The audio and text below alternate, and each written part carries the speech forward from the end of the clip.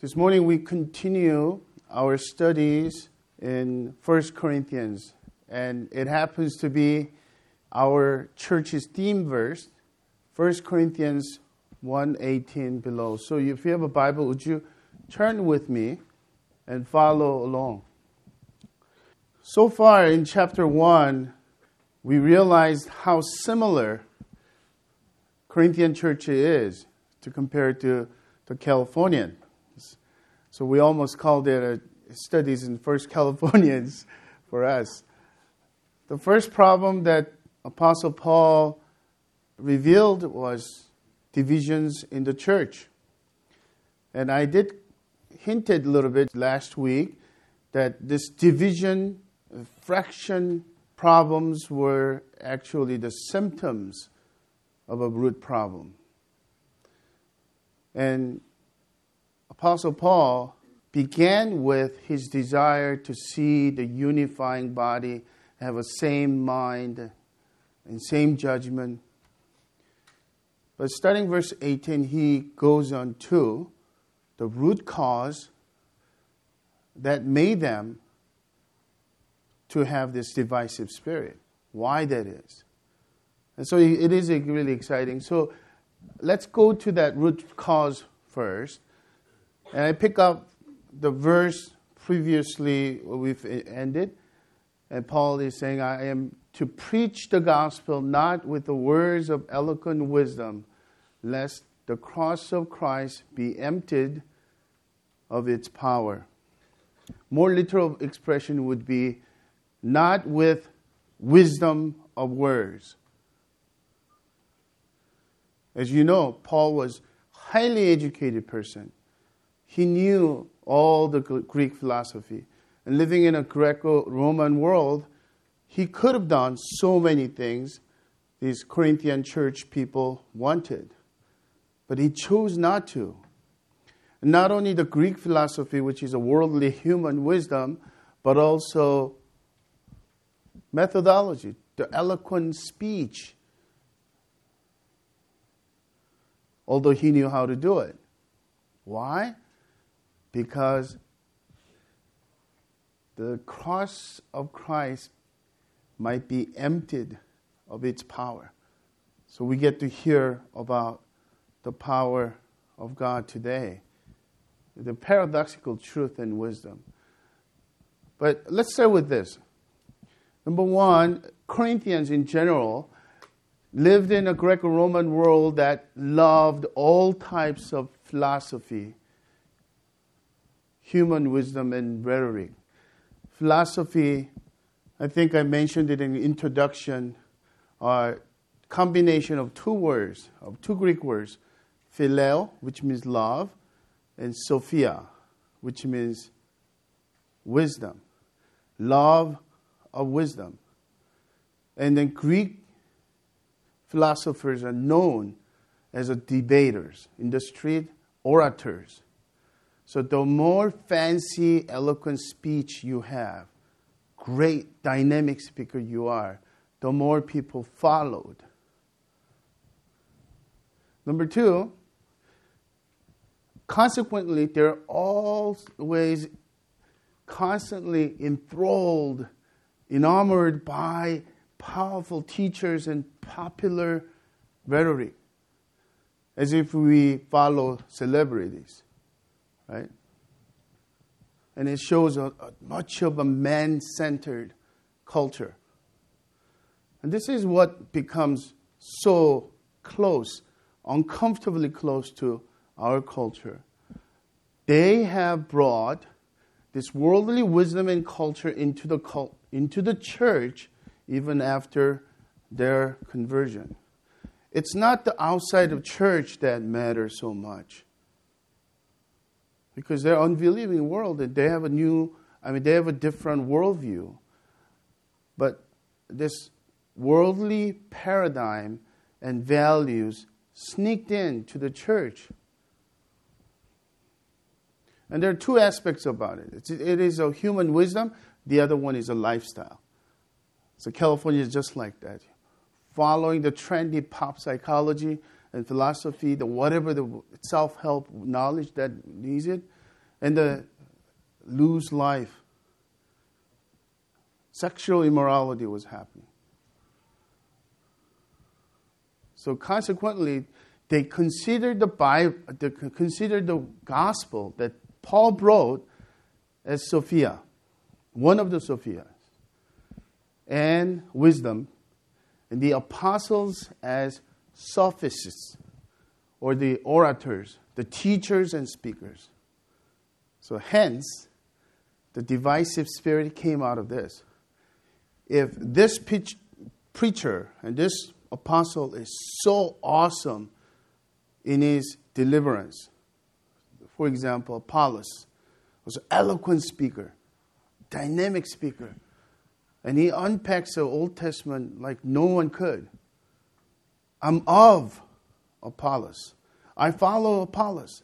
And the other one would say, well, the traditional power, the one who was closest to Jesus and the chief leader of the 12 was Peter.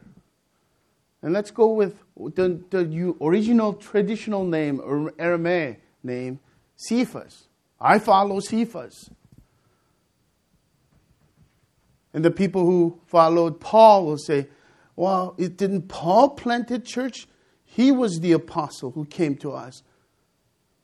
And the spiritual elitists, this is actually sounding very correct, but probably the worst motivation.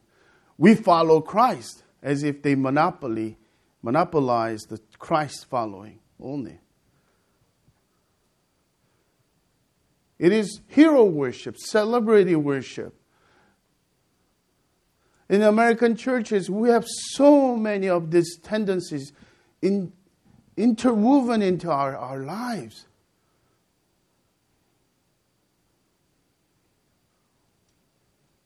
Some of my non-Christian friends acquaintance, find out I'm a pastor. And his background of respecting the pastors, I guess in his circle that everyone is doctors. Oh, nice to meeting you, Dr. Kim. Oh, I'm not a doctor. I don't have a PhD degree. Actually, don't call me that. It's very uncomfortable. Just call me Paul. But having said that,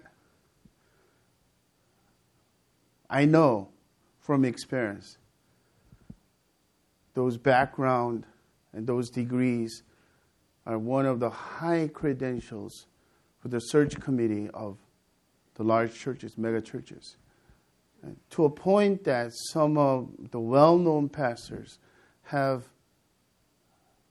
when a kind of illegal way of getting the degree, plagiarizing or getting shortcut of having some kind of degree because he's now the leader of the humongous church.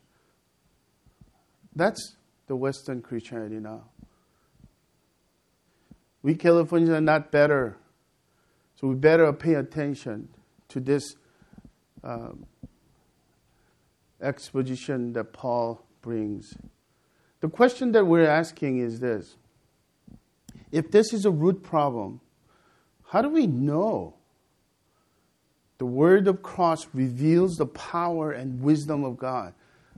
The reason why I'm sticking to the word of cross, ESV would translate that, and the more common expression would be the message of cross. The reason why I'm sticking to that is to compare the word of eloquent wisdom to the word of cross. So basically it means the message and the way of the cross. So we need to know why that brings the power and wisdom of the word. There are 3 parts. Today, chapter 1, verse 18 through 25, he gives the message of the cross first. And verse 29 to the rest of the first chapter 1, he actually applies to the Corinthian Christians the church, consider your calling of God. And then he exposes the reality therein. And chapter 3 and chapter 4, verse 16, he applies to the leaders. Because the division was about following different leaders. Right? So let's go to the number one, first reason of why the word of the cross is the power and wisdom of God. Verse 18, this is the theme verse of Crossway Church. For the word of the cross is folly to those who are perishing, but to us who are being saved, it is the power of God.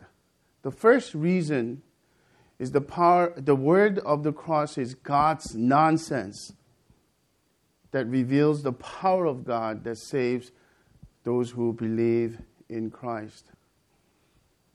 Why is it foolishness? To our mindset, the cross means merely a symbol or nice jewelry, a necklace, or the symbol on the top of the church building. But in the first century Greco-Roman world, cross was unthinkable, cruel, something that they don't want to even bring it up in the conversation of dinner. It would be almost like for us to have a dinner guest and start talking about the effects of electric chair and for death sentence people.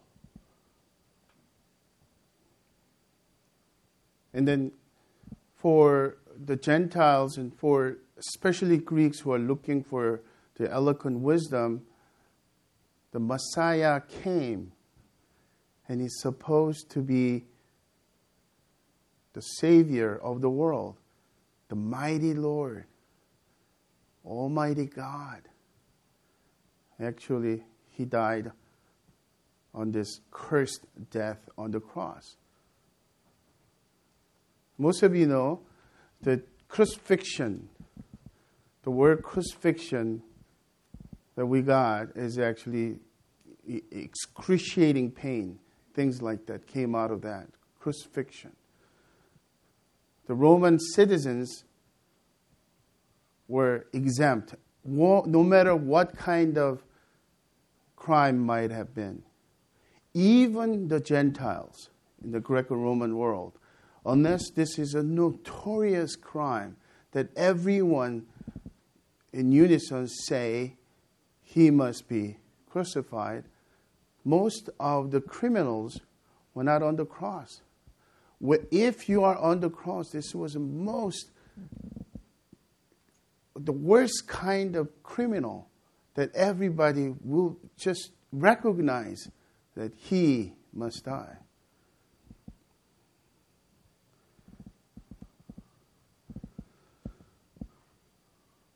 The question that we have is, why did God choose this foolishness, this folly? Because the word folly here, the original Greek text is moria,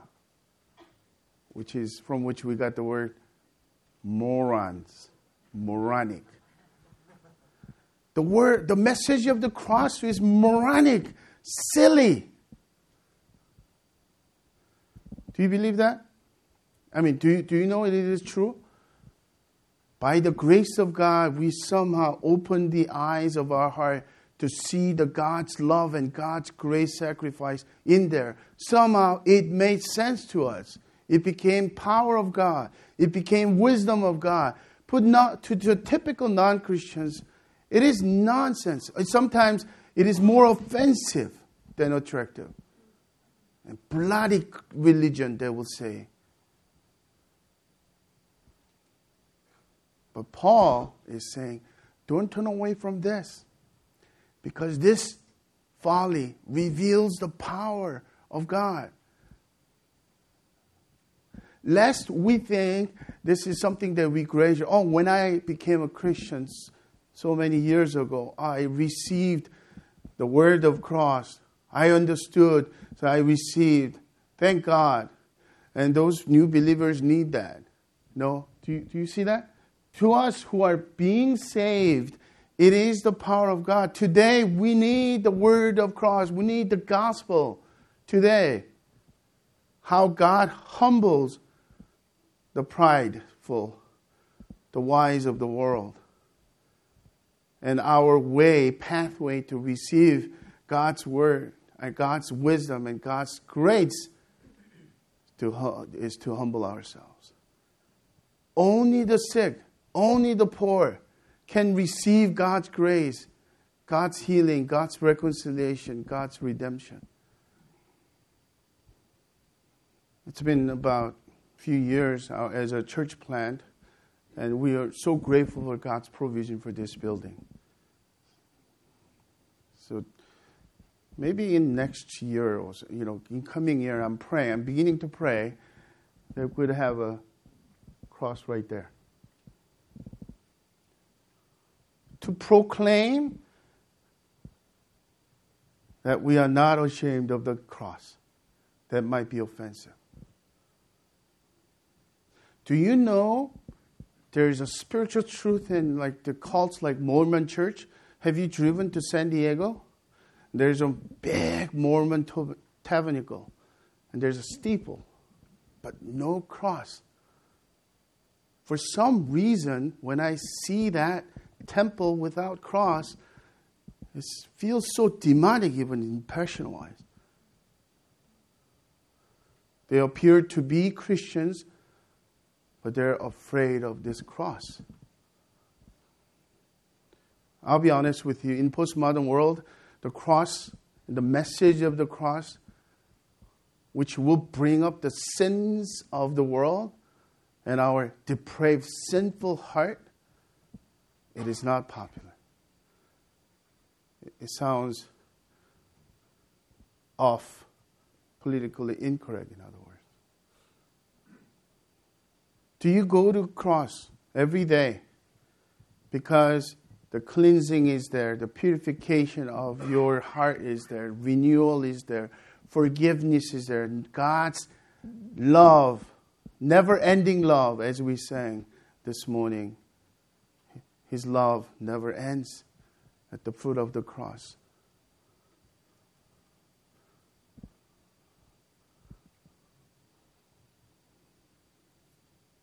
Do you also notice that our cultural influence of the worldly wisdom is we're looking for something savvy and something clicking in our hearts when we go to worship? The mundaneness of God's word actually has the power and wisdom. The humble will receive it.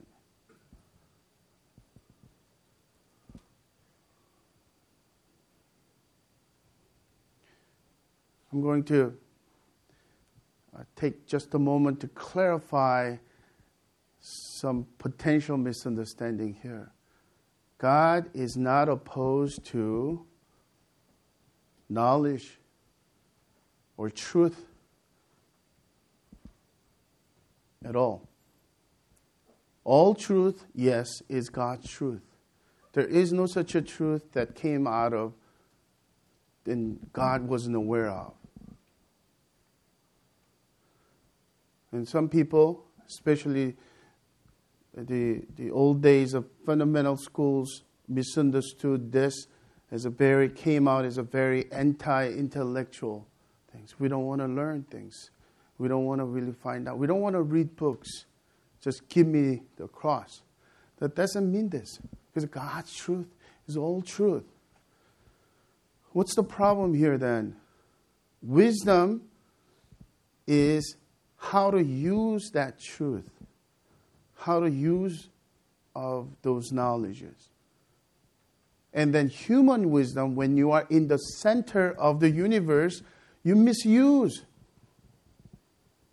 You abuse. And God is absent in that. And God is against that. In our secularized world, in America, still, what is really revered and enthralled was this human wisdom, not necessarily the truth, whether it's let's say physics or even psychology, or you name anything. But who decides, interprets those data and applies them? And it is absolutely humanism, secular humanism. God is in the center, God is absent, and man is the center, decides and judges how these wisdom and these truth and knowledge will be used.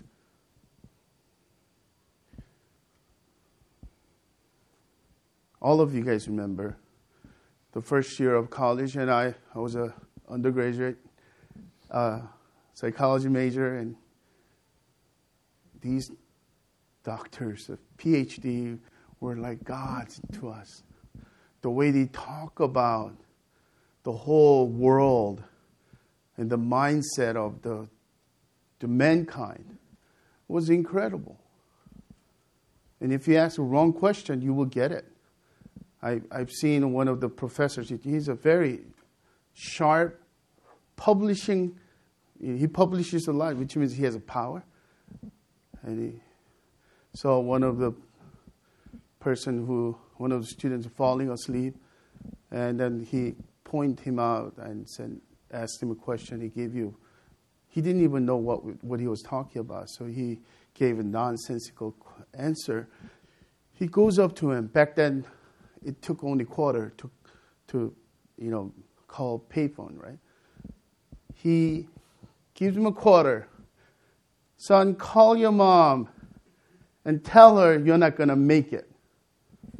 And he walked away. So everyone trembled.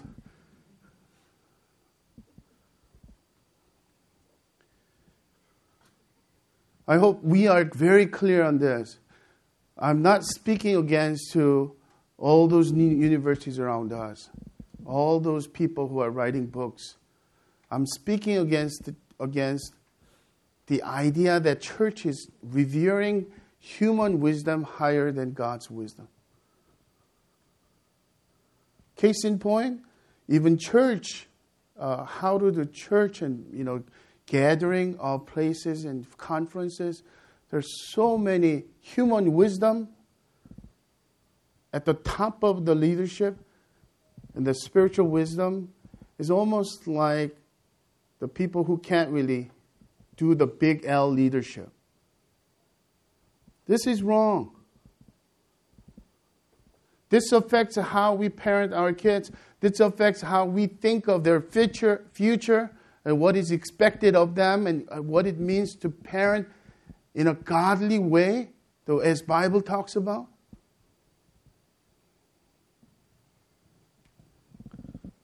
So let's be mindful about not to be ashamed of the cross. Number 2, the word of the cross is God's way of destroying the pride of worldly wisdom and humbling the wise. Verse 19, for it is written, I will destroy the wisdom of the wise, and the discernment of the discerning I will thwart. Where is the one who is wise? Where is the scribe? Where is the debater of this age? Has not God made foolish the wisdom of the world? For since in the wisdom of God, the world did not know God through wisdom, it pleased God through the folly of what we preach to save those who believe. Paul is actually quoting here Isaiah 29 verse 14. Point that he's making is this foolishness of God, the folliness of the word of cross is not anything new. God's way has been always like that. And we could think about it. In Isaiah's time, we could think about his king Hezekiah. Do you remember mighty Assyrian woman, the army? And Sennacherib was conquering the whole world. They swallowed up all the nations around. And they came at the foot of Jerusalem, and surrounding the walls of Jerusalem. And he boasted. Even in the Bible, he will talk about the making fun of Israel's God, Yahweh.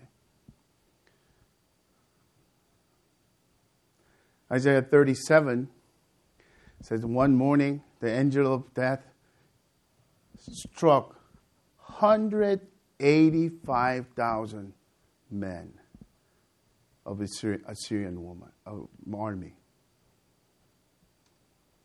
To destroy the pride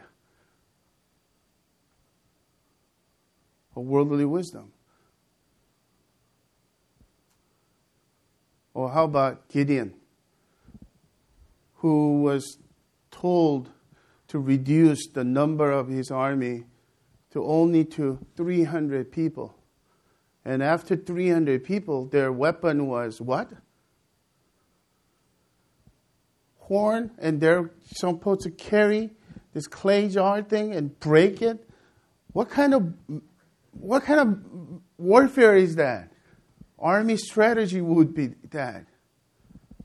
And we're all familiar with the Israelites conquering the wall of Jericho 7 times, just going around, walking around. At the end of 7th time, they will scream. Somehow I get this image of VeggieTale. Some of you guys get it, right? David and Goliath is another example of destroying the pride of human wisdom. It just didn't make sense. And God's way of doing this, the question is why? To destroy the pride, to humble the wise. And as I mentioned before, the poor, the sick can receive God's full grace.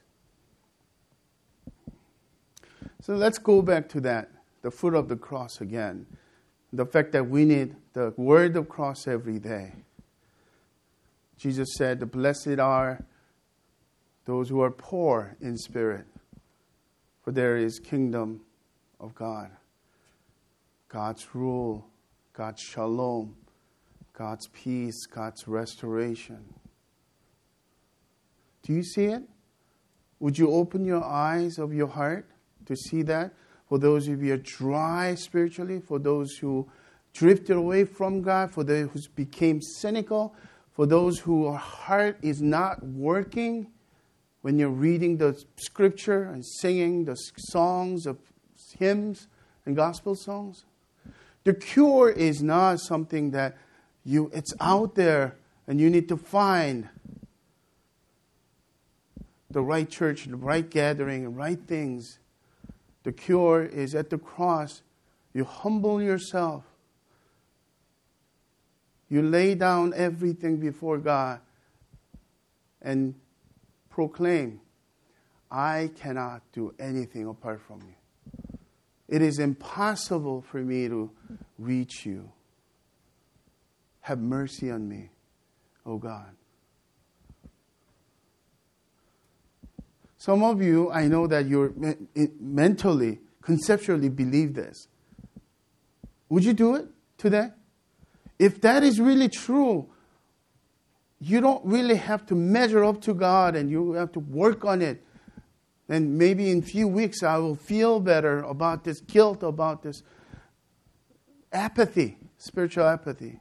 No, today, when you humble yourself, and God, have mercy on me, a sinner, that you receive the word of cross.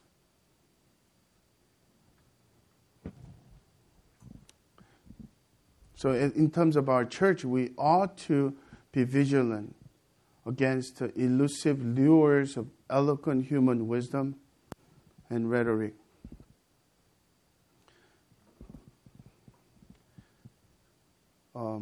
I hope you guys know this. the reason why we raise this issue and choosing the way of the cross as our way is not to become cynical to the church around us and become judgmental to around us. It's to be vigilant. We're not any better. Many of you heard that story. Coming out of that kind of contemporary, very consumer-oriented church, which is invested by the human wisdom and culture and values, you know what I felt like? I didn't sign up for these. And no one's really, one person is responsible for this. Then what is it? I call it a frog in the kettle being slowly heated up. You know, when you put frog in the hot water, he'll jump out. But because of the nature of frog, if you put frog in the cold water and slowly heat it up, the frog will get comfortable. To a point, he will die. The elusive things that were coming into our church also too. The postmodern way of thinking, of the center of our spirituality, is the self. How can I be better at this? How can I have more fulfilled life? How can I have a peace and no anxieties every day? How can I have a best marriage? Whatever that might be. Or in the way that how can we be the best church? Most efficient, effective church. We ought to be very careful about that. So there are things that we're doing it, partially because of I'm not smarter than what we're doing. But there's a rugged things that we're doing, not necessarily we're committed to that forever, but it is a way that we become truthful and congruent to the guidance of the Scripture.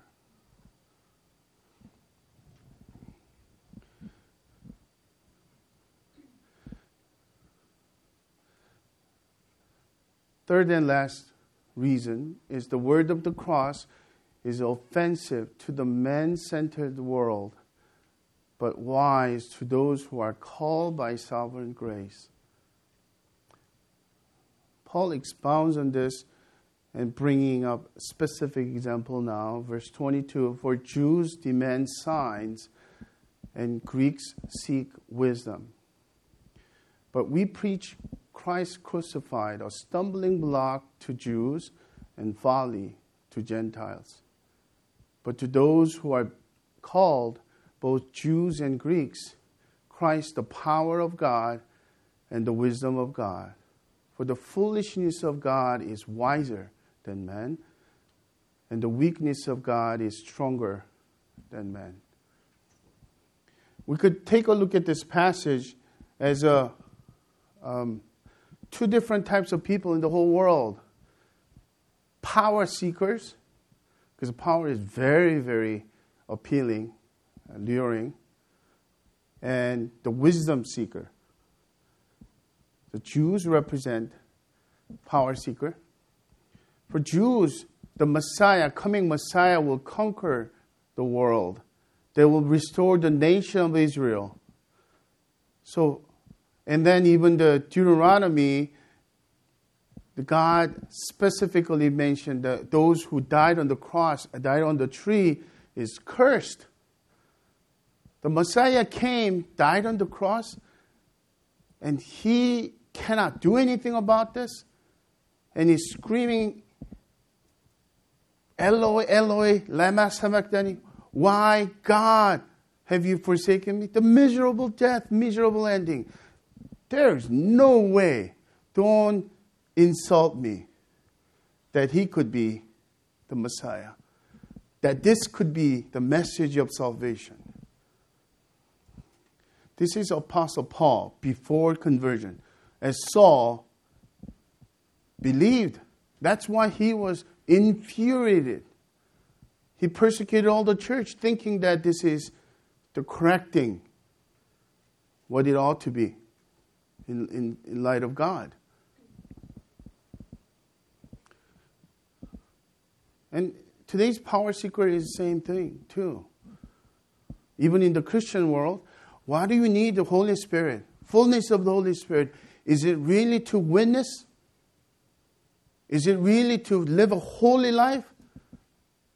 Or is it to feel superior, spiritually elite? So I love those charismatic brothers and sisters. And in some sense, our church is not a cessationist or continue. In other words, we believe that continuing of the working of the Holy Spirit in the miraculous signs, miraculous spiritual gifts.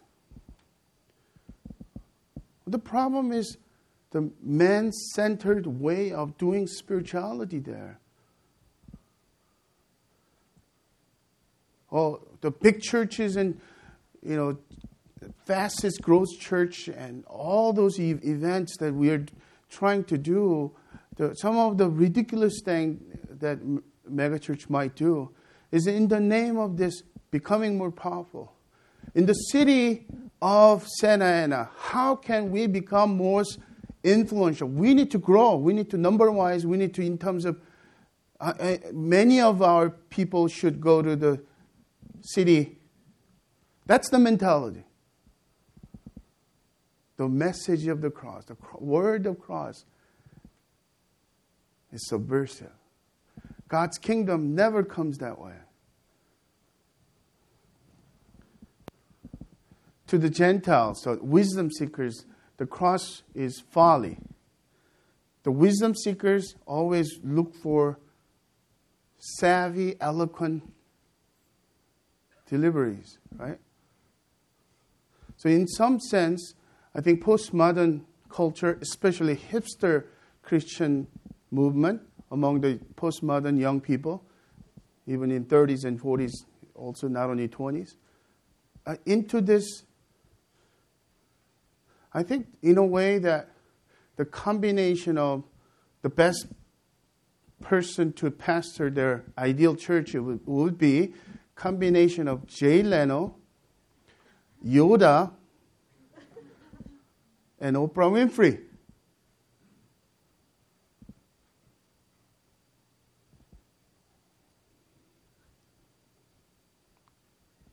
When you hear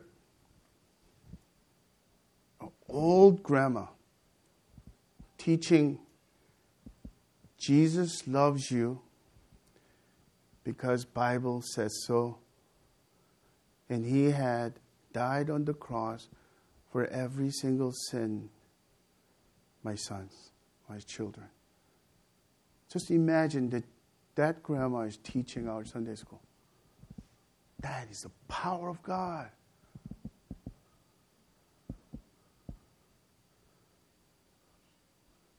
Our youth ministry is boring.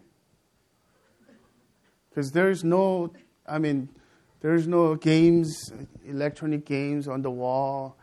And there's no time that, wow, every kind of crazy games going on. We don't have even manpower. We teach the word. This summer, I'm going to have a, Wednesday 10 to 12 thing again for the older kids, the pre-adolescent and adolescent. You know what we're going to do? We're not against having fun. Believe me, in the name of youth ministry, I've done a lot of crazy, fun things. But we're going to dig into the Bible together. And I'm praying that guys, that your children and mine will open their eyes to Scripture, God's wisdom. And they begin to have this ability to discern and judge on their own. Without mom and dads around and their spirituality. So finally, to those who are called, those who believe, The cross reveals God's power and wisdom because it is devoid of pride, merit, and self-reliance. This calling is two parts. One is external and the other one is internal. External is somebody's preaching and somebody's sharing. You're reading the scripture yourself and through the radio and TV. The message is proclaimed and you hear that. But the internal, the real God's calling here is God's sovereign grace, irresistible grace coming to you. And this is much more than just giving an invitation and you're supposed to say yay or nay in terms of RSVP. God enlightens your heart. So aren't you grateful this morning? I am, surely am. If God didn't open my eyes, I could be one of those cynics who could be following the worldly wisdom and point to Christianity as folly, moronic.